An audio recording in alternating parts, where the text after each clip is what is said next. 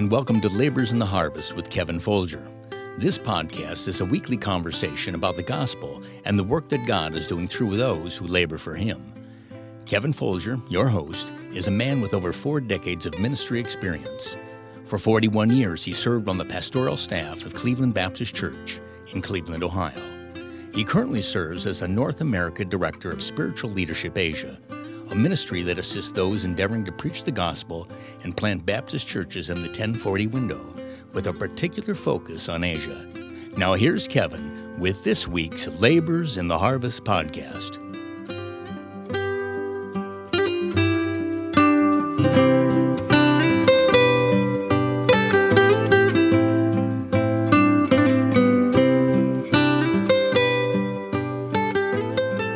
Welcome back. This is Kevin Folger. This is Labors in the Harvest podcast, and we want to thank you for returning, or if this is your first time, thank you for joining us today. I've been speaking, and we've been having a conversation. Started it in our last episode last week with evangelist Dave Young, and Brother Young has been in the field of evangelism since 1994. And I don't know how many meetings you've held here at the Cleveland Baptist Church, but it's been a ton. It's been a lot through the years, and I would say, and I'm not just because you're here, I would say this, regardless if you're here or not, but probably one of our church's favorite guest preachers and evangelists ever to come through the halls of the Cleveland Baptist Church is Brother Dave Young. Brother Dave, you and I, we met, again, I think it was at a fellowship meeting. I think it was the first time I ever met you. I had just become the pastor here, and you had just, I think, moved to Ohio, or were just starting out in the field of evangelism, as you recall. And your father-in-law introduced you at that fellowship meeting, and I thought, well, as a young guy, I'd like to have you, and so we invited you to chapel. You want to tell that story? I remember that. I remember coming to chapel, and I remember several things. One is that chapel was great, and I never dreamed it was the beginning of the relationship I have with so many of your people, and even with you and your family. But I remember that you weren't here. You had gotten a call or had to go to a hospital visit or something. And so when I started preaching, a whole row of staff guys came in and sat in the back, and then afterwards took me to lunch. And one of your staff guys said, well, the reason we came is because Pastor couldn't be here, so he sent us all to chapel to check you out to see if he wanted to have you again. And so either they lied to you or something, because later then you invited me back, and it really did. It's been, your church has been one of the highlight churches of our ministry. Again, it's just been a thrill through the years, and God's brought a lot of good people through here, but as I said, I think our people would say that you would be one of their favorites. There's no question about that.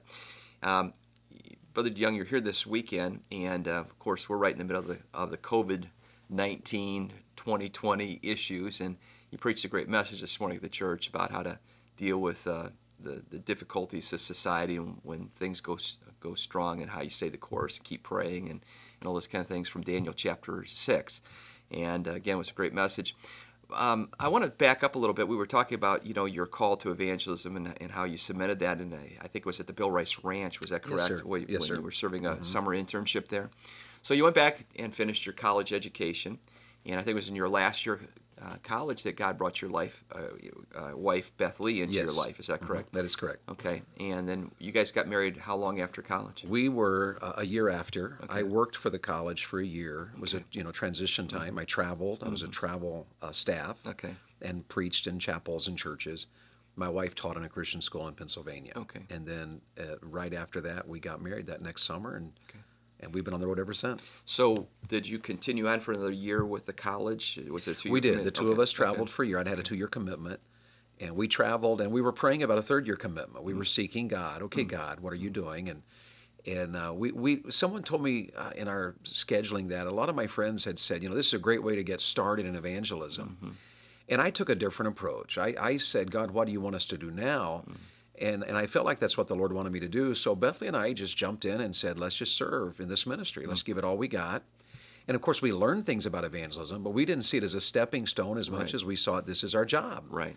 And we were praying at the end of those 2 years, God, should we sign for a 3rd year or not? And it was very interesting. As we started praying, over the next month of praying that, 5 men contacted us and asked to schedule us for meetings in the next year. We took that to mean, okay, God is going to begin opening doors, and we started walking through them. So we left the ministry there and stepped into full-time evangelism, moved to Ohio.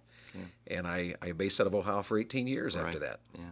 So you married Brother Jim Dennis's daughter, Yes, Beth sir. Lee, and you guys make a great team. So God's given you 5 children? Yes, sir. Okay. And a couple of your kids have finished college already. They're married and in the ministry. Isn't that I just great? can't believe it. It's wonderful. Yeah, it It is. is. And Matthew, our second son, third child, is headed for ministry and serving this summer in a church in Indiana, and he's probably going to be getting engaged before too long. Yeah. So we're moving right along Yeah. here. It's amazing. They go away and they bring others back with them. They do, and we like it. It's awesome. It's great, isn't it? And then you've got 2 more. Yes, sir. Jake and Jake Charity. is a senior. Yeah. Charity's in 7th grade. Okay. So. All right.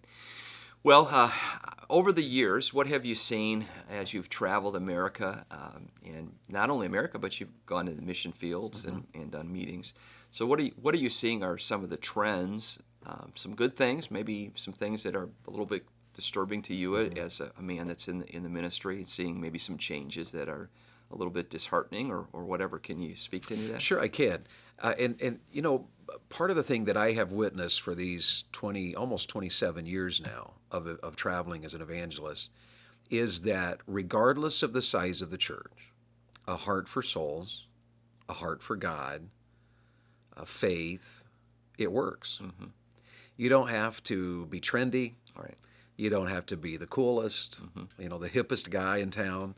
But any man who loves God and loves people and goes out, he's hospitable. He goes after souls and he wins souls. He may have a church the size of yours here at Cleveland Baptist, or he may have a church that runs 50 or less.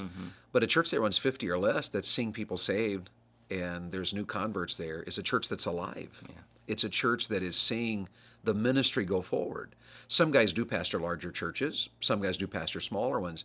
We've had phenomenal meetings in small churches, and they were phenomenal because the pastor was doing exactly what he should have been doing. Whether you're small or large, there's some things that are given. Yeah. And the trends do come and go. There are things happening now that I actually never thought I would ever even have a discussion about, let alone see it coming to coming to pass rather. Even like the textual issues. When I first started, if you were Fundamental Baptist, you were King James only. Right. That was a given.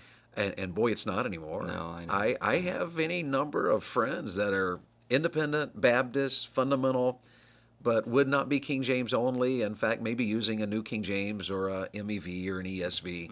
I never dreamed I would see that. Right. And sometimes I have mixed emotions about those things.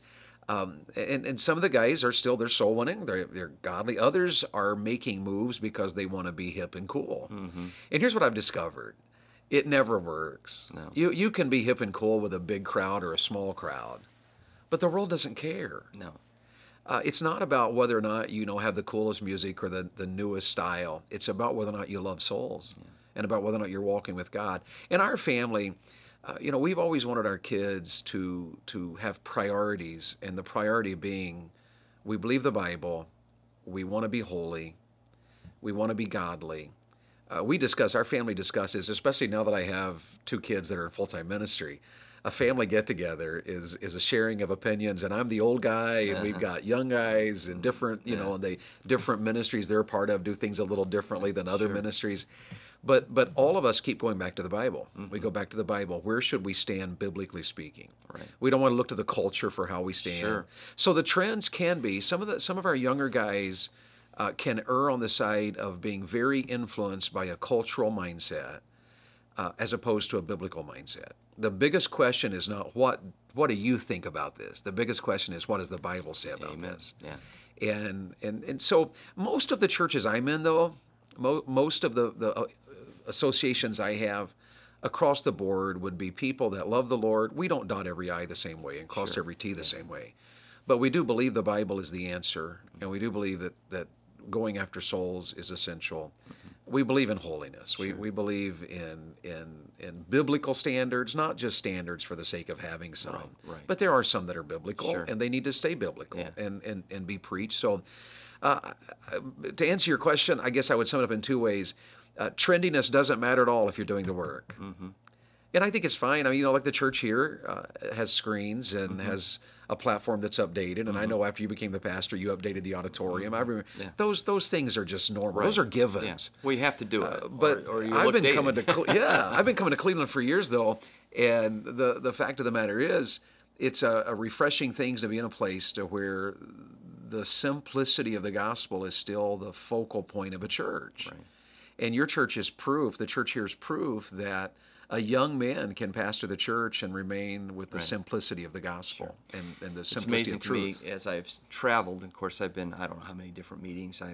Up until the COVID thing, I was out almost every Sunday. I've traveled the country and, been East Coast, West Coast, up and down the coast. And almost every place I go, I run into somebody who's either been a part of this church or has been influenced by this church, or people who attended here and then moved away. Sure. And the thing they keep saying is, God really worked in my life when I was at the Cleveland Baptist Church. God used that so much. And I think really that's something to be said.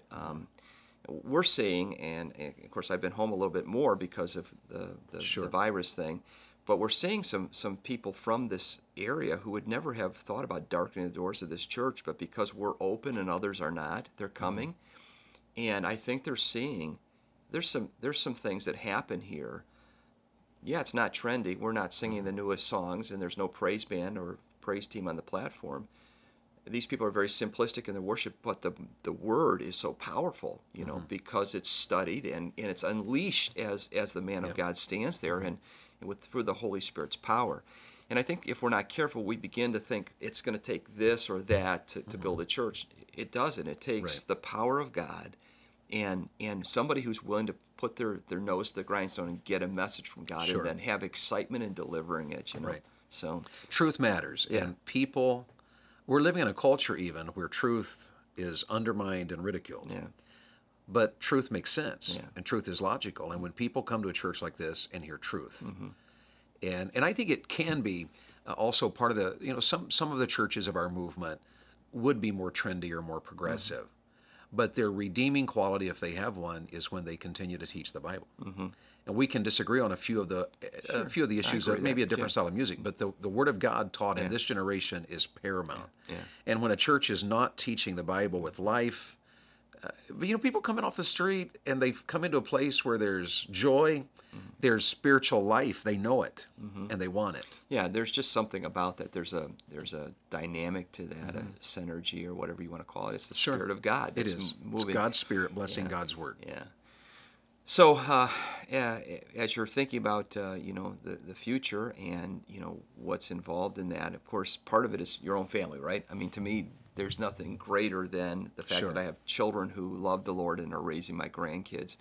I heard somebody say it's not, sometimes we think, the measure of being a parent is our children, but really the measure of being a parent is how your children raise their children, Sure.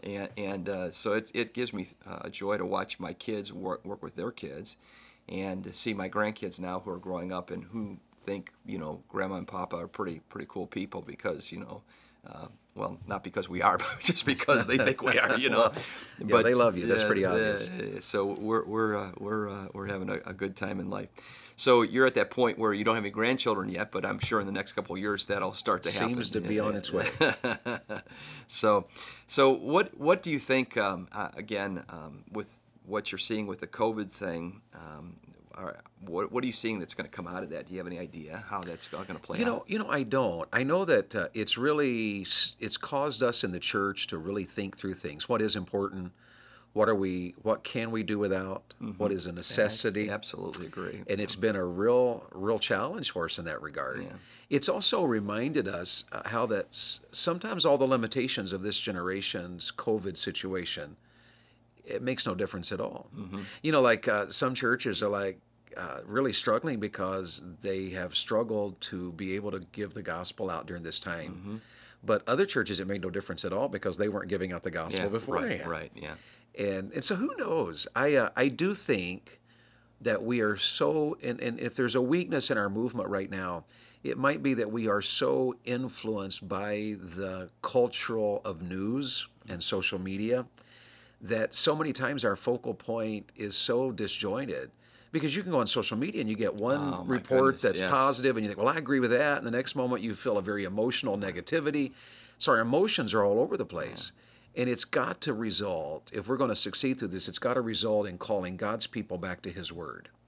To the Well, that's priority. exactly what you preached this morning. It here really, at the church. really is the whole art. Yeah. We've got to stay the course. We've got to stay on. And you know, Daniel's a great proof of that. I love been reading through Daniel. He's the proof that no matter where you are, no matter who's in charge as far as politics go, God's people can still do right. God's people can still pray and get their prayers answered and impact. You know, and here we are. How long? Has it been 4,000 years? 3,000 years since Daniel? And here we are being blessed by his walk with God from 3,000 years ago in a pagan, ungodly culture. And so I think, you know, things are different right now. But I do believe God's waking us up. I believe God is using this to stir us, to change us, to help us to think things through and choose what is important. Well, I told that to a young pastor not long ago. I was out in a meeting, and you know, he said, well, you know, we've had to change a lot of things. I said, well, if you're going to change, now's the time to make the changes, for heaven's sakes, because this is an open opportunity. You know? I know pastors that would never use a screen, but are having to now because they can't use hymnals. Or how many churches had no live stream? Live stream. And all of a sudden, we're live streaming because it's our life. We have to. Sure, you know? sure. So, nothing is hidden now. It's on live stream. No, it's right. And again, I'm thinking that perhaps more gospel has been preached, and I think so too. And more people have heard than we even begin to realize, and I don't suppose we'll even know until we get to heaven. Well, I want to thank you for joining me, Brother Dave. Thank you so much for being my friend, and it's my honor. It's been a blessing through the years, and I sure enjoy your company and your spirit and your family. We've had some good meetings together. We sure have. And I'm kind of on the other side of it now. You know, I'm not to the point where I can invite people anymore. So but I enjoy it when I'm getting to be I knew your son was the man for the church when he agreed to keep having me. He's a smart young man, let me tell you that. Great wisdom. Great wisdom. Well, we want to thank you as listeners to our podcast, Labors in the Harvest. And again, I hope that you'll join us next week as we interview and talk to someone else who's one of God's laborers in His harvest. God bless you and have a great day.